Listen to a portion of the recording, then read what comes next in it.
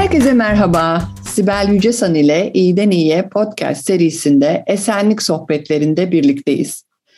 Bugün yepyeni bir konukla karşınızdayım. Sevgili Taner Özdeş. Taner'cim hoş geldin. Hoş bulduk Sibel. Bizim seninle tanışıklığımız 30 yılı aşmış durumda. Dolayısıyla sana Taner değil Taner'cim diyeceğim. Kabul ediyor musun? Okey, kabul ediyorum. Harika.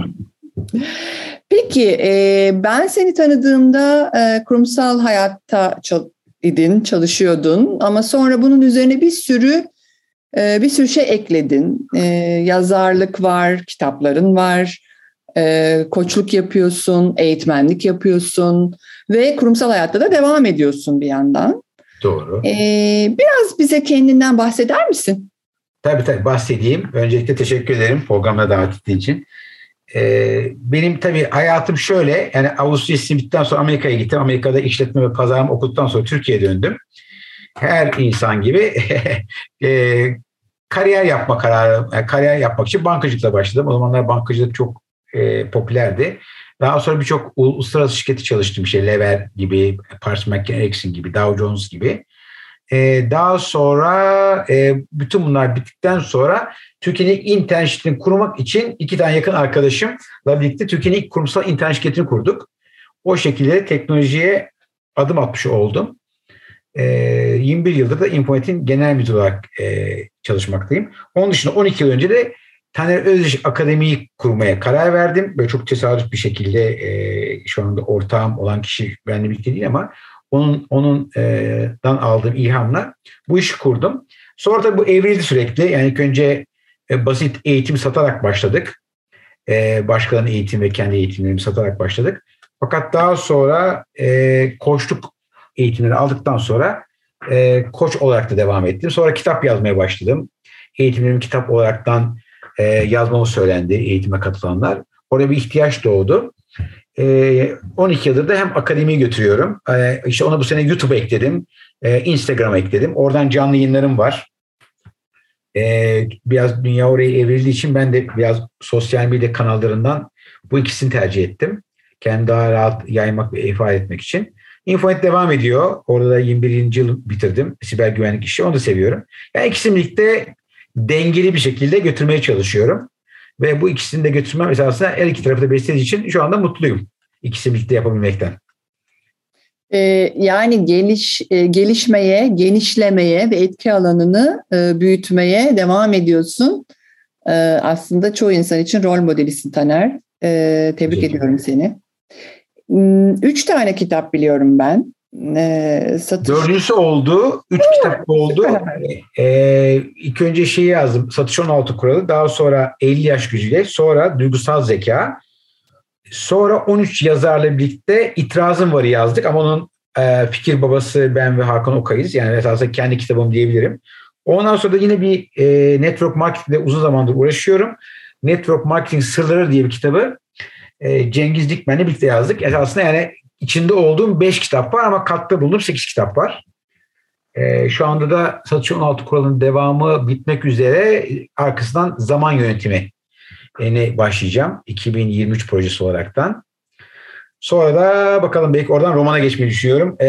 Öyle bir hayalim var. Hepsini yapabilsem 2024'ten sonra da roman işine gireceğim. Harikasın. Şimdi beni götürdün eskilere. 90'lı yıllar. Bu hani kişisel gelişim alanında Türkçe kitap bulmak ne kadar zordu. Sadece ve sadece yurt dışı kaynaklarına aslında yöneliyorduk. O yüzden bu tip katkılar çok çok değerli. Ve biz seninle bugün ne konuşacağız? Bütün bunların içerisinde belki de senin en çok sevdiğin konulardan bir tanesi olan duygusal zekayı konuşacağız. Evet. Ama Taner, klasik soruyla başlamayacağım. Yani duygusal zeka nedir diye sormayacağım. Çünkü nasılsa duygusal zekanın ne olduğuna birlikte değiniyor olacağız. Eminim sen bir sürü örnek vereceksin. Benim tabii duygusal zekayı biz 90'larda tanımaya başladık. Yani iş hayatında Daniel Goleman sayesinde duygu ve zeka arasındaki bağlantıyı kurmaya başladık. İşte duygunun iş hayatında bir yeri olduğunu, Ve bunun da insana olumlu bir etki yarattığını öğrendik. Ama şimdi bugünün dünyasındaki özellikle son 2-3 senedir böyle bir pandemi sürecinden geçerken ve her şey tepetaklak olmuşken, yani bildiğimiz ezber doğrular da bozulmuşken, ben böyle bir duygusal zekaya vurguyu daha çok hissetmeye başladım. Acaba daha mı popüler oldu bu dönemde? Ya tabii yani şöyle daha popüler oldu derken daha fazla etrafta bununla ilgili haberler, işte makaleler. Tabii ki bu LinkedIn'de Daniel Goleman bu konuda çok fazla yayın yapıyor. Popüler oldu. Yani bununla ilgili çok kitap çıktı.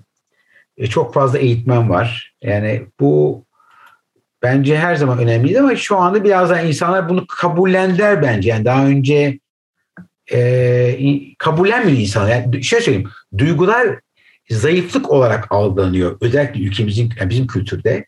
Yani duygusal bir insan zayıf bir insan. Yani daha çok zeki insan akıllıyla, yani zihniyle hareket eden diye bir bilgi vardı.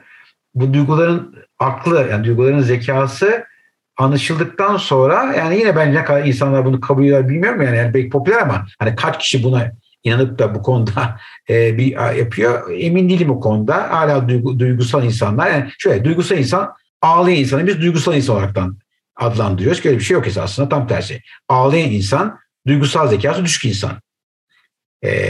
Yani bir duyguyu hissetmek de onu kontrol etmek bambaşka şey esasında. Yani önemli olan o duyguyla ne yapacağın veya hangi duyguyu tercih etmen senin için en akıllı davranış olduğuna karar vermek. Yani duygusal zeka altında var. Yani duygularımızı kullanaraktan istediğimiz sonuçları elde edebilmek. Bu da duygusal zeka. Bu konuda, bu da her konuda, iş dünyasında, özel hayatımızda, evde, her yerde kullanabileceğim bence bir yetkinlik yani. O yüzden de ama bunu insanlar yanlış algıladığı için, bu konuda yani okumadıkları için, eğitim almadıkları için bu konuda hala yanlış bir algı olduğunu düşünüyorum ben. Peki özellikle bu zorlayan duygular, hani aslında biliyoruz duygu duygudur, yani duygunun iyisi kötüsü diye bir şey yok. Evet. Ve hepsinin aslında insana bir mesajı var ve bir davranışa doğru bizi sürüklüyor. Ama evet, tabii bu dönem hani bakıyorum endişe ve kaygının tavan yaptığı bir dönem, belirsizlik dönemi, hani zorlayan duyguların böyle üst üste gelmesi, hani bir birikim yaptığı bir dönem. Evet. Dolayısıyla onları yönetmek de bu dönemde acaba daha mı zor? Yani senin gözlemlerin ne bu konuda? Şimdi bir kere insanın en çok kaçtığı, yani bu pandemi döneminde çoğu insanın, ki hala insanlar bunu direniyor, görüyorum çevremde, yalnız kalmak. Yani tek bir odada yalnız kalmak. Bu çoğu insanın çok tercih etmediği bir şey. İşte bu uzaktan çalışma, evden çalışma ve yani istediğimiz kadar sosyal olamamamız, yani hafta içinde çoğu insan, yani çok istisnalar dışında işten eve, evden işe gidiyor. Çoğu insan bugün spor kulübüne gidebiliyor. Etkinlikler zaten yapılmıyor artık. O yüzden bu yalnız kalmadan dolayı insanlar kendileriyle daha çok baş başa kaldılar. Bu tabii ki hem psikolojik anlamda yani birçok anlamda üzerimize geldi. Yani bugün bazı insanlar buna çok fazla uyum sağlayamadığını düşünüyorum ben. Yani bu kadar, yani ne kadar hani Zoom'um da olsa eski hayatımızdan çok uzaktayız ve sürekli kendi duygularımızla yüzleşmek zorunda kalıyoruz. Ne hissettiğimizde. Çünkü daha çok daha yavaşladık. Daha yavaşladığımız için hani senin de sevdiğin, daha mindful olduk. Daha mindful olduğumuz zaman da birçok şeyi sorgulama fırsatımız oldu. Yani geçmiş hayatımızda bir kere, yani dünyada yapılan çoğu araştırmalar, insanların çoğu eski hayatına dönmek istemiyorlar. Bu kesin. Hatta bugün yapmış olduğum benim iş görüşmelerinde ilk soru şu: evden mi çalışacağım, işten mi? İlk gelen soru bu. Yani hani ne kadar para alacağım derlerdi ya. Şimdi ilk soru bu. Ben evden mi çalışacağım yoksa işten mi çalışacağım veya haftada kaç gün işe gitmek zorundayım gibi bir soruyla karşılaşıyorum. Tabii bana çok tuhaf geliyor bu. Ama belki gerçekçi bir soru. buraya döndü. Özellikle şu yeni varyanttan sonra yine insanlar evlere çekildi. Şu an çoğu şirket kapandı veya da biz de öyle olduk. Yine azalttık personel sayısını ama bu riski almak istemeyen, tamamen eve geçen insanlar da var. Bu tabii ki iki sorunu ortaya getiriyor. Bir, yalnız kalıyoruz. İkincisi, ailemizle, özellikle eşler açısından bu son derece daha önce karşılaşmadık bir durum. Çünkü eşler birbirleriyle zaman geçirmiyorlar eskiden. Şimdi aynı evde çalışmak zorunda kalıyorlar. Bu evdeki ilişkilerini de sorgulamaya başladı insanlar. Yani eşinin veya işte hayatta kimle beraberse bu ilişkiyi de sorguluyor insanlar. Yani doğru insanla mı beraberim gibi bir soru başlıyor. Onun için çocuklarla iletişim var. Yani çocuklu aileler de çok büyük sorun olmaya başladı. Çocuklar çünkü yeniden daha fazla zaman ayırmaları gerekiyor. Çocukların talepleri görünce artıyor. Yani bugün çalışan kitle sadece kendilerini yönetmek dışında bu zorlu dönemde eşleriyle veya beraber yaşadıkları kişilerle ve çocuklarıyla da yüzleşmek zorunda kaldılar. Hepsi üste girince çoğu insan bu kadar güçlü değil. Yani duygusal çeviklik bu kadar yüksek değil. O yüzden de yani hala insanlar bu süreçte zorlanan, depresyona giren veya iyi hissetmeyen çok insan var veya yavaşlamaktan benim gibi mutlu olan insanlar da var. Yani bu kadar daha normal bir tempoda gidiyoruz. Yani en azından yapmak zorunda olduğumuz şeyin sayısı azaldığı için yaptığımız şeyleri daha keyifli, daha odaklanarak yapma şansı elde ediyoruz. O yüzden ben kendi adıma bunu bir şans olarak görüyorum. Ama bu herkes için geçerli değil. Yani herkes aynı şekilde değerlendiriyor bu yalnızlığı. Peki hemen aklıma şu geliyor. O zaman duygusal zekası yüksek bir insan böyle bir durumda ne yapar? Yani çok güzel bir soru. Ben duygusal zekası yüksek insan. Aynı şeyi ben de ne yaptım ilk önce? Bir kere şunu düşündüm. İlk başta bir kere uyum sağlamaya çalıştım. Yani öyle pat diye oturup da yani 24 saatte bir karar almadım. Bir kere bunun ne kadar süreceğini hiçbirimiz bilmiyorduk. Bu süre uzadı. Sonra bir çıktık, tekrar geri geldik. Değil mi? 2-3 kere bunu yaşadık. Hatta eve kapanmak, yani sokağa çıkma yasakları oldu. Her birbirinden farklıydı. Yani şu andaki yaşadığımız hayat farklı. Sokağa çıkma hakkımız var. Sokağa çıkabilirim ben. Ama ne yapacağım konusunda bir yasak yok. Her şeyi yapmalı. Şu anda hiç kimse benim ne yapacağımı karışamaz. Ama ben kendim o riski almak istemiyorum veya arkadaşlarım o riski almak istemiyor. O yüzden daha az görüşüyoruz veya daha az kapalı yerlere gidiyoruz. İlk başta bu sürenin ne kadar olduğunu bilmek için hiçbir şey yapmadım açıkçası. Yani sadece ne yaptım? Teknolojik anlamda, o zamanlar oğlum vardı yanımda. Şu anda Kanada'da kendisi ama onun da bilgisiyle şu andaki işimi, yani eğitim, işte bu mevcut teknoloji kullanaraktan nasıl daha çok kişiye ulaşabileceğim yollarını bulmaya çalıştım. Sonra baktım çevreme. Instagram o zamanlar çok popülerdi. Onu öğrendim. Hani ilk başta direndim ama yani ilk önce küçümsedim, itiraz ettim ama sonra Instagram canlı yayını herhalde en yoğun yapan kişilerin başında oldum. Ondan sonra baktım bu süre daha da uzuyor. Ne yapabilirim diye düşündüm.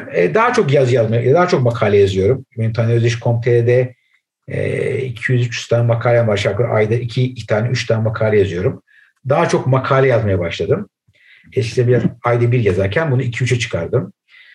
Onun dışında YouTube kanalımı açtım. Yani açıktı ama daha profesyonel olarak bir ekiple çalışmaya başladım. YouTube üzerinden şu an 480 tane videom oldu. Haftada 4 video koyuyoruz. Stüdyoya girdim. Birçok online eğitim çektim. Aşağı yukarı 10 tane yakın online eğitim çektim. Yani bu süre içinde teknolojiyi daha kullanmasını öğrendim. Teknoloji üzerine insanlara ulaşma konusunda karar verdim. Yavaşladım. İşte sporumu eve aldım. Veya daha güvenli yerde spor yapmaya başladım. Sosyalleşme konusunda ilk başta Zoom üzerine arkadaşlarla konuşmaya başladık ama sonra herkes sıkıldı. Olmadığı için yani orada biraz yani herhalde en çok darbeyi sosyalleşme açısından aldık diye düşünüyorum. Eski kadar sosyalleşme olmuyor ve o kadar yani ihtiyaç da duymuyorum açıkçası yani ihtiyaç duymuyorum. O yüzden daha az yani sosyal etkinliklerde ve sosyal geçirdiğim zamandan bayağı bir zaman tasarruf ettim. O zaman da farklı alanlarda, kendimi mutlu edecek alanlarda değerlendirmeye başlayacağım. Duygusal zeka insan ne yapar? Şunu yapar. Kendisi için en doğrunu seçer. Kendisine fayda getirenle fayda getirmeyeni ayırır. Zamanını fayda getiren, kendisi ilerletecek uzun vadede getirisi yüksek yerlere zamanını harcar.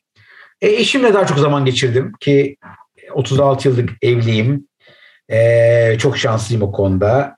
Eşimle zaten çok zaman geçiriyorduk ama yani çok geçiriyorduk değil. Şimdi çok daha fazla zaman geçiriyorum Neylan'la. O benim için çok büyük bir kazanç oldu. Ondan sonra... Ben senden şunu duyuyorum Taner'cim o zaman. Yani diyorsun ki insan aslında kendini besleyen aksiyonlara, eylemlere yönelirse zaten pozitif duyguları deneyimler. Ve Evet. Bunu da ne kadar sık yaparsa orada da bir birikim etkisi oluşur.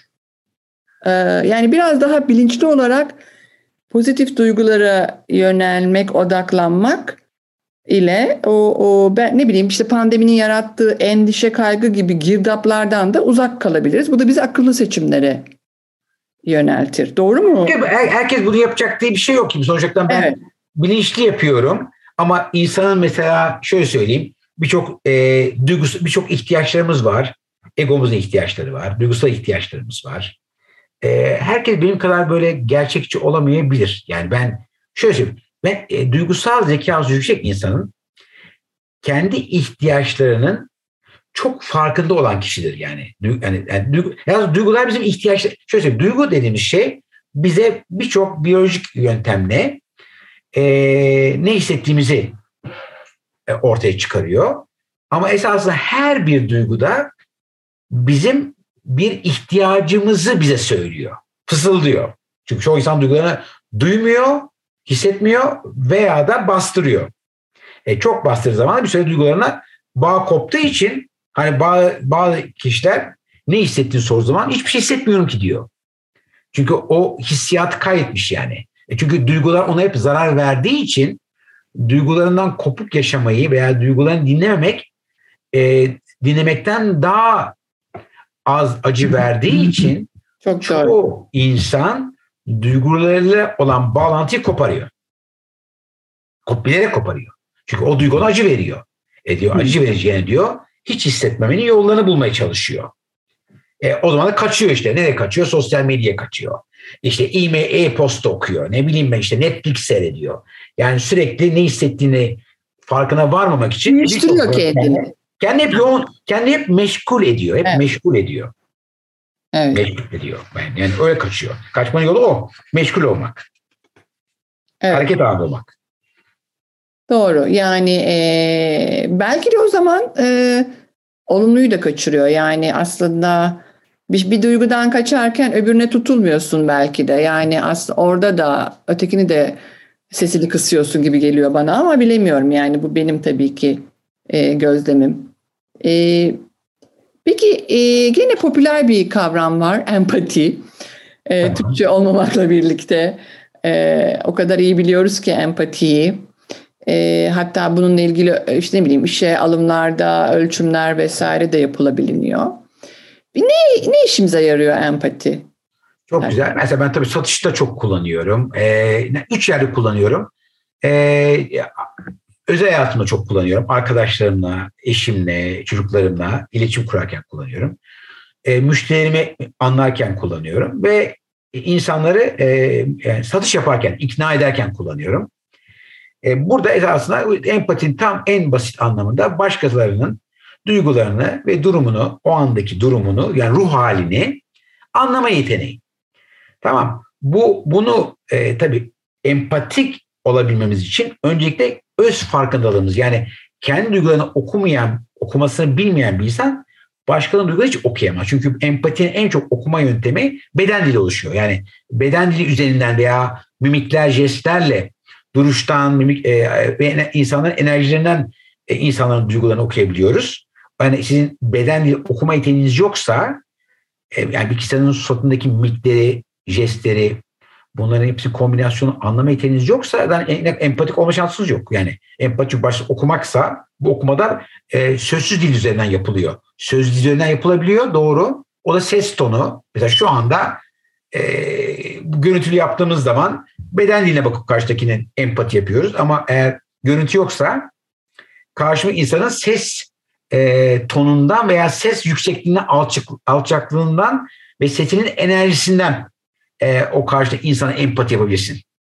3 şekilde algılayabilirsin kişiyi. O yüzden yani bunu okumasını öğrenmeniz gerekiyor. Yani bu sempatiyle karıştırılıyor. Sempati ise karşımızdaki insanın acılarını, ıstırabını paylaşmak. Yani onun gibi hissetmek oluyor. O yüzden empati ile sempati çok karıştırılıyor genelde. Bir tanesi anlamak ama kendi içinde bulunduğunuz duygu ve ruh halini değiştirmemek. Sempati de karşımızdaki insanın ruh hali ve duygularına bürünmek oluyor. İkisi çok farklıdır. Yani sempatiyle empati olmaz yani. Yani empatik bir insan sempatik hale geçtikten sonra o zaman empatik olamaz bir daha. O zaman tamamen karşı insanla aynı duyguları paylaşmış oluyor. O da empati olmuyor yani. Anlamak ama kendimiz gibi olabilmek, kalabilmektir yani empati. Peki anladım. Karşımdakinin içinde bulunduğu durumu, duygu durumunun farkına vardım. Bu beni ona yardım etmekle ilgili eyleme geçirir mi? Empati beni eyleme geçirecek bir gereklilik mi? Yok. Empatinin amacı seni hareket geçirmek değil. Empatinin amacı karşındaki insanı daha iyi anlamak. Onu anlamak, anlayarak davranışlarımızı yöneltmek. Ama ilk başta çok ciddi bir anlama kısmı var. Yani dinlemek, gözlemlemek, hissetmek. Yani bütün duyularımızı kullanmak suretiyle karşımızdaki insanı anlayabilmek. Anladıktan sonra da davranışlarımızı buradan almış olduğumuz bilgiye göre akıllıca kullanabilmek oluyor empati. Yani empati esasında kendi lehimize kullanıyoruz. Karşıyı biraz okuyoruz. Okuduktan sonra kendi durumumuzu ayarlıyoruz. Yani şimdi karşıda diyelim sen bugün çok iyi hissetmiyorsun. Ben sana satış yapmaya geldim diyelim. Ben mesela o gün böyle bir karşıma bunu aldığım zaman yani dedim karşıma insana ya dedim işte Ali sen çok iyi görmeyeyim seni falan dedim. O da evet ya dedi şöyle oldu. O zaman gel ben seni dinleyeyim sen bana anlat bakalım. Yani mesela o gün tamamen işi bir yana bırakıp karşıma insana ilgilenip onu konuşmasına imkan verip bu şekilde empati yapmış olurum. Yani orada ben gidip hani seni anladığım arkadan satmaya başlarsam yani hiç onu hani o karşımdaki insanın duygularını veya ruh halini hiçe sayıp direkt ben yine kendi işime odaklanırsam yani yapmam gereken şey yaparsam bu empati olmuyor yani. Tamam, yani empati dışarı çıkmış olacak. Yani orada karşımdaki insan mesaj veriyor ama ben bunları anlıyorum esasında ama umursamıyorum ve yapmam gereken işi yapıyorum. İşte bu empati olmuyor. Yani en büyük şey o. Yani o empatiye göre bizim o andaki davranışımızı, tepkilerimizi doğru şekilde kullanma yeteneği. Evet, anlıyorum. Çok güzel. Gerçekten çok karışıyor bu kavramlar. Karışıyor. Evet, ne kadar doğru kullanılıyor ondan da şüpheliyim. Şimdi ben bir süredir mindful liderlik üzerine eğitimler veriyorum. Ve mindful liderlikte birinci katman liderin kendi farkındalığının artmış olması. Çünkü kendi zihin durumu, özellikle zihne çok vurgu yapılıyor mindful liderlikte. Kendi zihin durumu, kendi beden durumu, kendi duygu durumu bunların farkında olarak başlaması birinci adım. O zaman mindful liderlikin yani liderlik yapmanın önemli bir bileşkesi duygusal zeka. Duygusal zeka ile liderlik arasında büyük bir paralellik var diye düşünüyorum. Ne dersin? Şimdi mindfulness hatta birkaç tane seninle yapmıştık esasında. Yani ciddi bir şekilde ben mesela mindfulness'ta daha çok nefes gibi algılıyorum kendim. Yani en azından nefesime odaklanmak gibi algılıyorum. Mindfulness bence çok iyi bir şey. Tabii esasında duygusal zeka hatta Harvard Business Review'da yani mindfulness'ı duygusal zekanın bir parçası olaraktan yani mindfulness'ı duygusal zeka bir empati gibi içinde görüyor mindfulness'ı. Kişinin mindful olmasını bir duygusal zeka yeteneği olarak görüyor. Yani otomatik pilottan çıkmak olarak görüyor. Yani o anda kalma. Evet. anda Evet. kalabilmek diyor. O yüzden de mindful insanlar anda kaldığı için de daha doğru kararlar verebiliyor. Daha iyi etrafı gözlemleyebiliyor. Daha doğru seçimler yapıyor. Daha yaratıcı olabiliyor. Daha yüksek bir farkındalığa sahip oluyor. Şimdi şöyle, duygusal zekalı mindfulness'da şöyle bir paralellik var. Öz farkındalıkta kendimizin farkına varıyoruz. Mindfulness'da hem kendimizin farkına varıyoruz, hem karşımızdaki, hem de bulunduğumuz ortamın farkına varıyoruz. Yani daha büyük açıdan bakıyoruz kendimize mindfulness'ta. Çünkü öz farkında sadece kendimizi izliyoruz, kendi duygularımızın ve tepkilerimizin farkına varıyoruz. Ama mindfulness'ta çevremizdeki bütün dünyayı hakim oluyor gibi oluyor esasında. Yani onun için mindfulness bence öz farkındalıkın hani nasıl bir üstü diye görüyorum ben. Yani öyle algılıyorum ben. Yani mindfulness hani bir üst, bir kademe daha farkındalık oluyor bence öz farkındalığa göre. Çünkü çevremizde her şey değiştiği için biz o kadar değişmiyoruz kendi içimizde. Mindful o yüzden biraz daha bizi bu değişen dünyada biraz daha sakinleştirip anda kalıp stresimizi azaltıp daha doğru yaşamamızı sağlıyor düşünüyorum. Yani her bakımdan özellikle performansına çok büyük etkisi oluyor mindful olmanın. Daha yaratıcı olabiliyoruz kesinlikle. Ona inanıyorum ben. Dikkatimizi şu anda yani duygusal zekada şu anda bir numaralı yetenek odaklanmak. Odaklanabilmen için de anda kalman gerekiyor. O yüzden bunun için de mindful olmamız gerekiyor bir taraftan.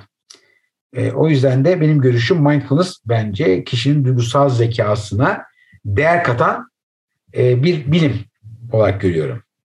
Evet ve pratikle hepimizin elde edebileceği bir alışkanlık, bir hayata bakış tarzı aslında. Bunu duyduğuma sevindim. Yani mindfulness'la duygusal zeka arasında böyle bir paralellik olması hakikaten çok keyifli.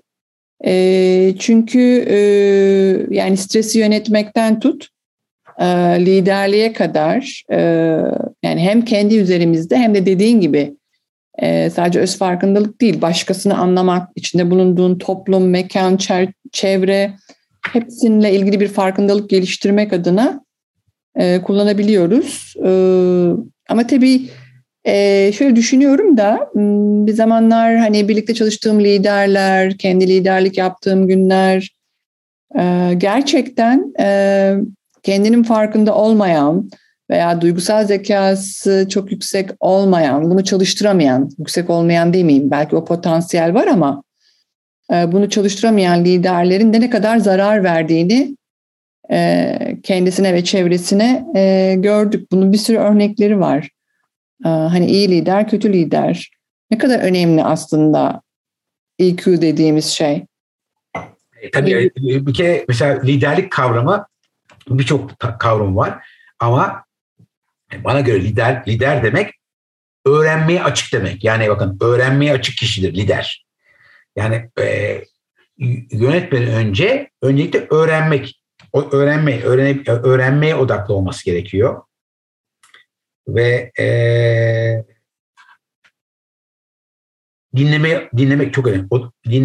Dinleme odaklı olması gerekiyor. Önce dinleyip sonra konuşması gerekiyor liderin.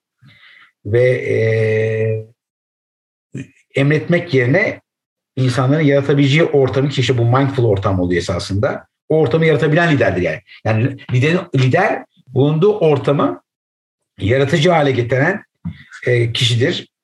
Sakinleştirici, yaratıcı, uzlaştırıcı, ilham verici olmalı diye düşünüyorum liderin. Yani otoriter liderlik bence bitti. Yani hani bütün küçük dağları ben yarattım tipi liderler artık bitti. Hala var çevremizde gerçi. Evet. Hatta şöyle diyor Harvard Business Review'de kitap diyor. Yani o zaman diyor zirvede diyor, tek başınıza kalırsınız diyor. Yani şimdi bu zirvede yani bugün dünyanın her yerinde bu sorun var. Yani zirvede tek başına kalan liderler gerçekten ne kadar lider? Lider mi yoksa diktatör mü? Aynen. Yani bence arasındaki farklı insanlar görüyor. Eskiden otoriter lider daha popülerdi. Ama bence şu anda bir şeye bakıyor mesela değil mi? Tesla gibi Elon Musk gibi insanları görüyorum. Yani her gün halkın içinde, her gün onlarla konuşuyor. Yani bu tip liderler çoğalıyor dünyada ve bunlar ben daha yaratıcı, daha sempatik buluyorum.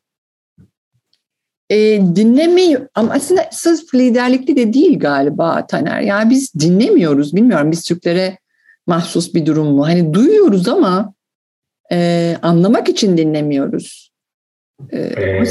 Dinlemek yaratıcı bir şey. Yani çok ciddi kapılar açıyor önümüzde.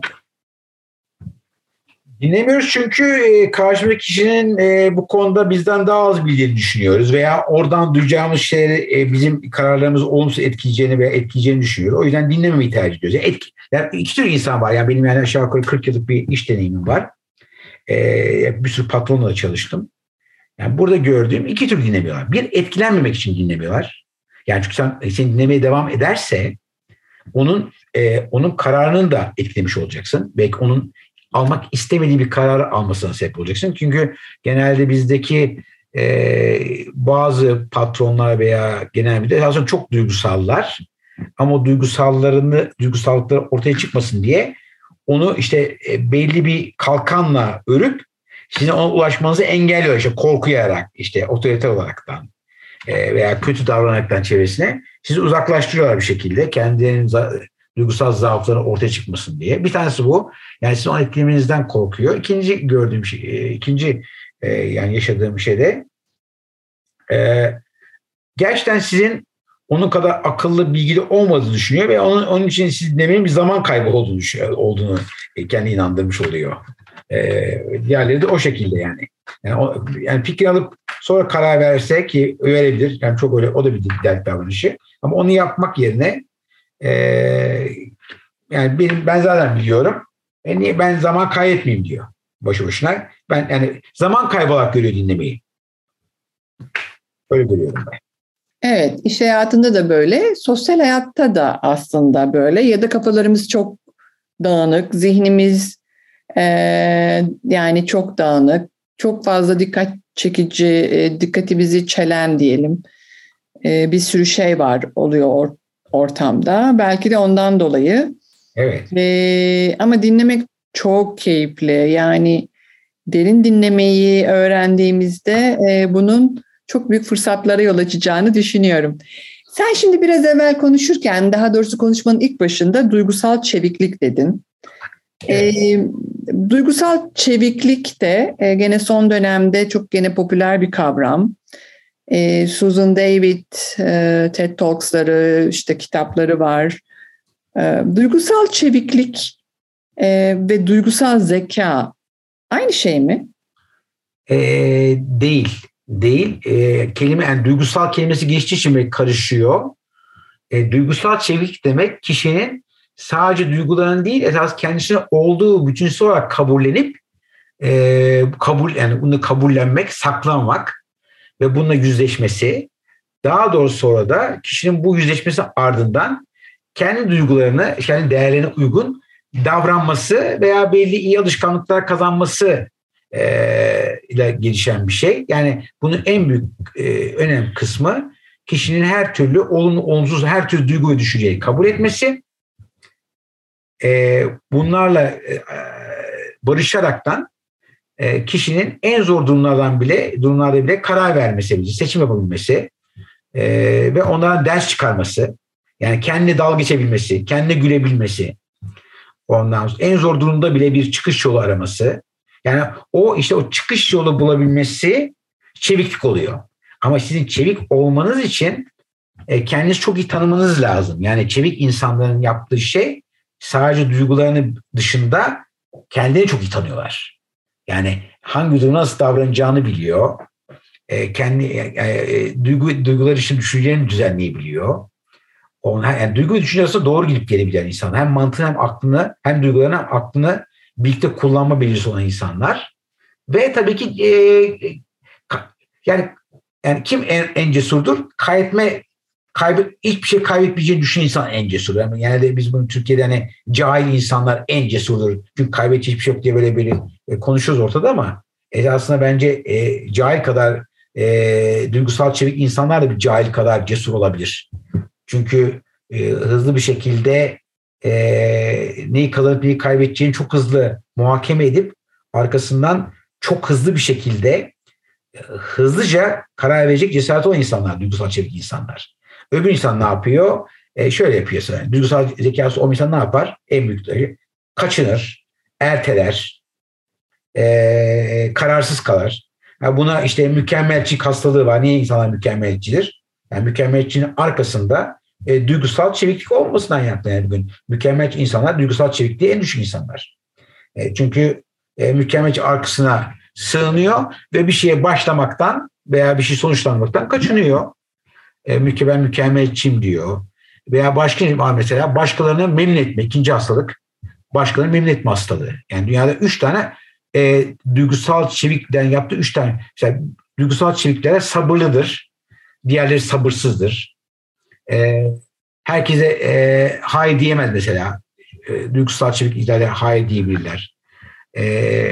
Yani başka insanların olumsuz geri bildirimleriyle yüzleşebilirler. Yani herkes memnun etmek zorunda hissetmezler kendilerini. İkinci olaraktan ya sabırlılar bir de başkalarından gecik ilişkilere yaparlar. Bir de şey yapabilirler. Yani daha az endişe duyarlar. Yani başarısızlıkla daha rahat yüzleşebilirler. O yüzden de çok endişeli, kaygılı olan insanlar çok fazla duygusal çevikliği olmayan insanlar. Oralarda takılıp kalıyorlar yani. Hani karar veremiyor uzun süre veya erteliyor veya o karar almaktan kaçınıyor. İşte bu da duygusal çevikliği olmadığını gösteriyor. O yüzden gerektiği zaman yavaşlayabilmek, geri vites almak, gerektiği zaman başkalarına rağmen ilerleyebilmek, yani onların eleştirilerini göz ardı edebilmek, yani mükemmelci olmamak ve en son olarak da çok fazla endişelenmemek. Çünkü başkalarını memnun etmek zorunda değiliz, öyle düşünmek. Başkalarını çünkü memnun etmek isteyen insanlar en çok kaygılanan insanlardır. Bu da aslında insanın ilerlemesinde en negatif duygu da bu yaratıyor. Yani başkaları tarafından kabul edilmek, takdir edilmek, onaylanma fikri. Bu da duygusal çeviklikte çelişen bir şey, davranış biçimi. Bunlar üçü yani bu şekilde özetleyebilirim. Bilmiyorum net oldu mu? Harika, çok net. Hakikaten... Konfor alanından çıkmak var tabii. Konfor alanında yaşamak da. Duygusal çevik insanlar konfor alanında kalmamayı yani o riske girer yani. Konfor alanının dışına çıkabilir. Ama duygusal çevik olmayan insanlar konfor alanında kalmayı tercih eder. Yani tembelliği veya tembel olma alışkanlığını kabul eder. Veya sabırsız olur. Yani sabırsızdır, korkularak eder, sabırlıdır ama tembeldir. Evet. Şimdi bu tabii bir sürü kavram var ve bu kavramlar bir yerde örtüşüyor. Ortak kümeleri var. Bazı yerlerde de ayrışıyorlar. Bunun için hakikaten bunları netleştirmek lazım. O yüzden iyi oldu bu sorunun cevabı. Teşekkür ederim. Şimdi Taner, madem öyle sen duygusal zekası çok yüksek, böyle çok ilham aldığın insanlar tanıdın mı?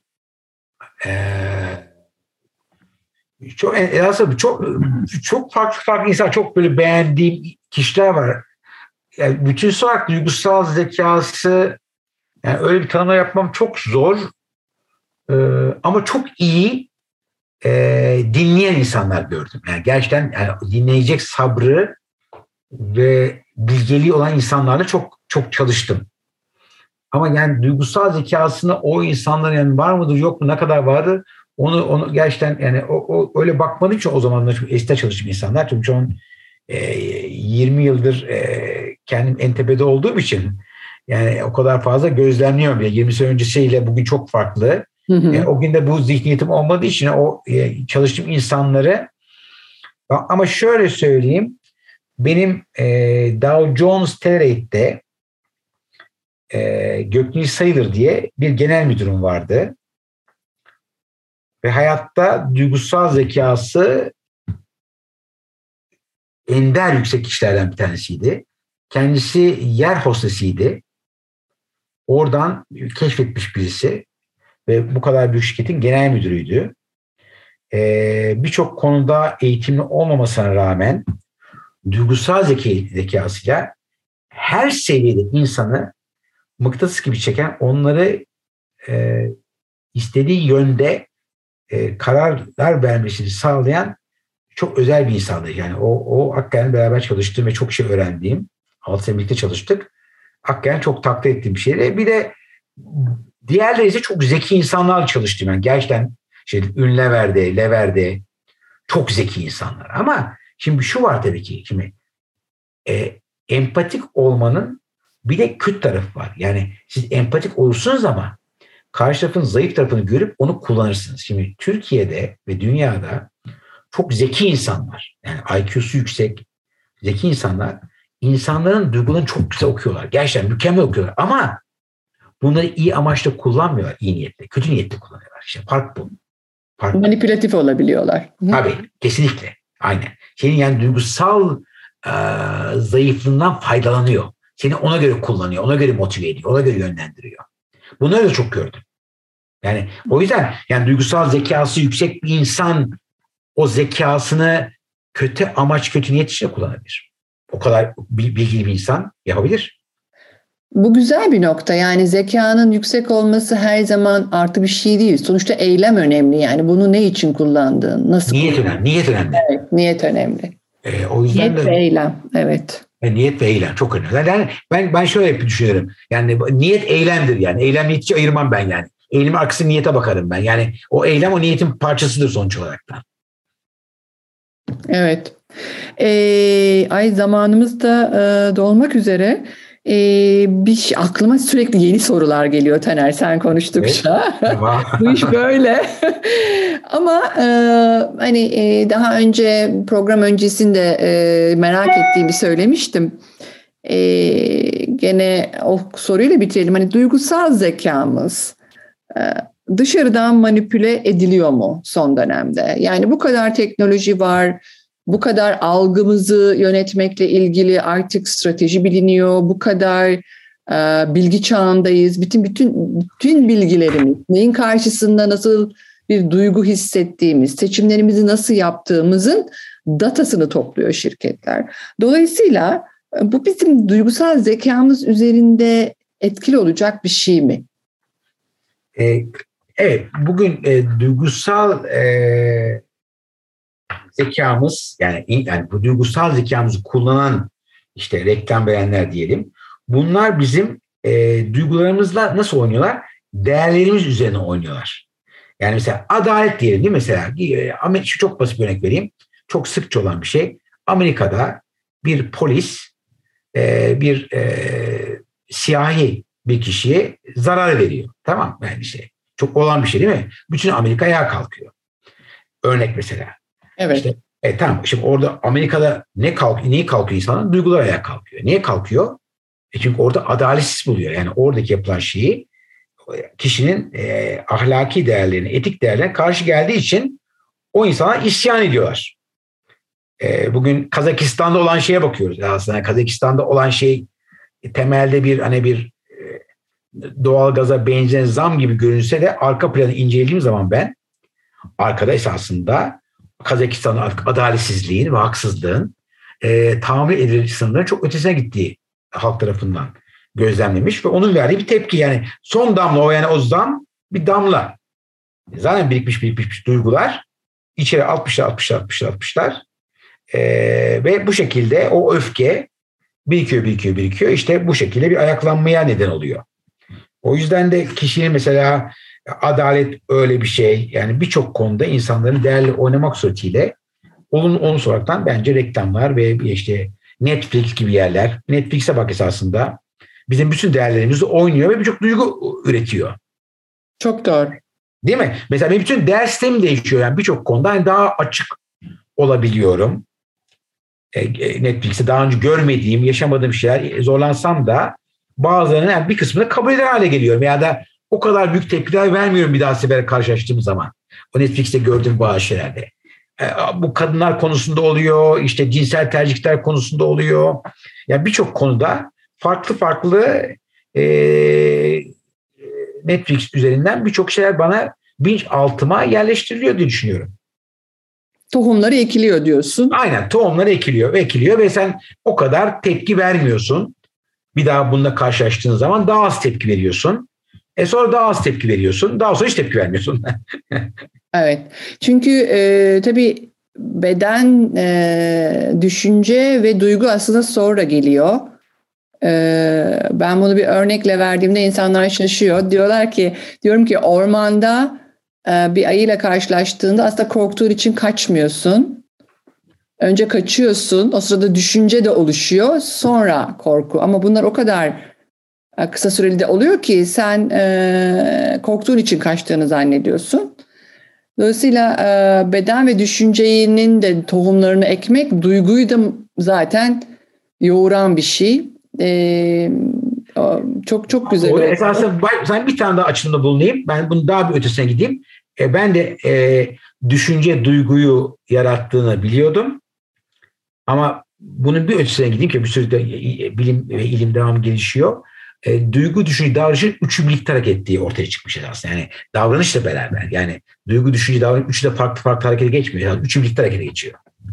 Evet. Çok kısa sürelerle. Ama çok kısa. Evet. O kadar kısa ki hani hangisi önce desen hani çok da bir önemi yok derim ben sana. Çok da bir önemi yok. Yani o kadar kısa saniyeler, hadiseler var ki yani bunun hani hangisini olması çok fark ettirmiyor bizim bu konudaki düşüncemize. Evet, doğru. Hala zaten bir sürü yeni teori çıkıyor ve yeni bir şeyler söyleniyor. O yüzden bu işin sonu bitmez. Taner'cim süremizin sonuna geldik ama... Bir şey söyleyebilir miyim? Bir şey söylememe izin verir misin? Evet, tabii ki. Ne demek? Evet. Şimdi genelde bu duygularla ilgili yani diyorsun yani bu tip duygularla, olumsuz duygularla niye devam etmesine izin verir misin? Öfke, sabırsızlık gibi veya endişe, korku gibi. Çünkü bunu da araştırıyorlar. Bunun arkasında en büyük sebep o duygunun bizi hatalarımızdan kaçınmamızı veya bize faydası olduğunu düşündüğümüz için o duyguyu tercih ediyoruz. Yani hangi duyguyu tercih edeceğimize biz karar veriyoruz temelde. Ama belli durumlarda yani bu korku, endişe, kaygı gibi duyguları biz seçiyoruz. Çünkü artık bunlar bizde bir alışkanlık haline dönüşmüş durumda. Çünkü o duygular sayesinde en doğru sonucu alacağımızı düşünüyoruz. Buna örnek vermek istiyorsa bugün yöneticilerin de en çok kullandığı şey bağırıp çağırıp karşıya kükremek. Bunu yani nazikçe, kibarca yapamazlar mı? Yaparlar. Ama bu bağırmak, çağırmak, hakaret etmek, karşı yapmanın onların en hızlı şekilde sonuca gittiklerini düşündükleri için ve ona alıştıkları için bu yöntemi en iyi yöntem olduğu için bu yöntemi kullanmaya devam ediyor. Yani o kişi bunun yanlış bir şey olduğunu bilmiyor. Bunun en etkili davranış biçimi olduğu için bunu kullanıyor. Bundan faydalanıyor. Evet, doğru tabii ki. Yani bir sonuç alıyorsa sonuç alıyor. Evet, o sonuca götüren sürecinde bu olduğunu görüp. Öfke de ülkemizde en çok kullanılan yöntem çünkü öfke gerçekten karşımızdaki insana istediğimiz yaptığımızı sağlayan bir şey, öfkelenmek. Öfke çok değişik bir konu. Aslında onu başlı başına başka bir podcast serisi yapmak isterim. Abi uzmanım değil ama ben de öfkeyle ilgili birçok uzman var Türkiye'de. Biraz bence öfkeye biraz daha bir psikolojiye girince o tip birisini çıkarmanda fayda var ki çok da faydalı bence. Ama bence biraz yani bizim gibi bunun eğitimini almamış insanları yani sadece tanımlama yapabilir. Ama onun arkasında o kadar çok şey var ki öfke kendi başına bir konu dediği gibi deha.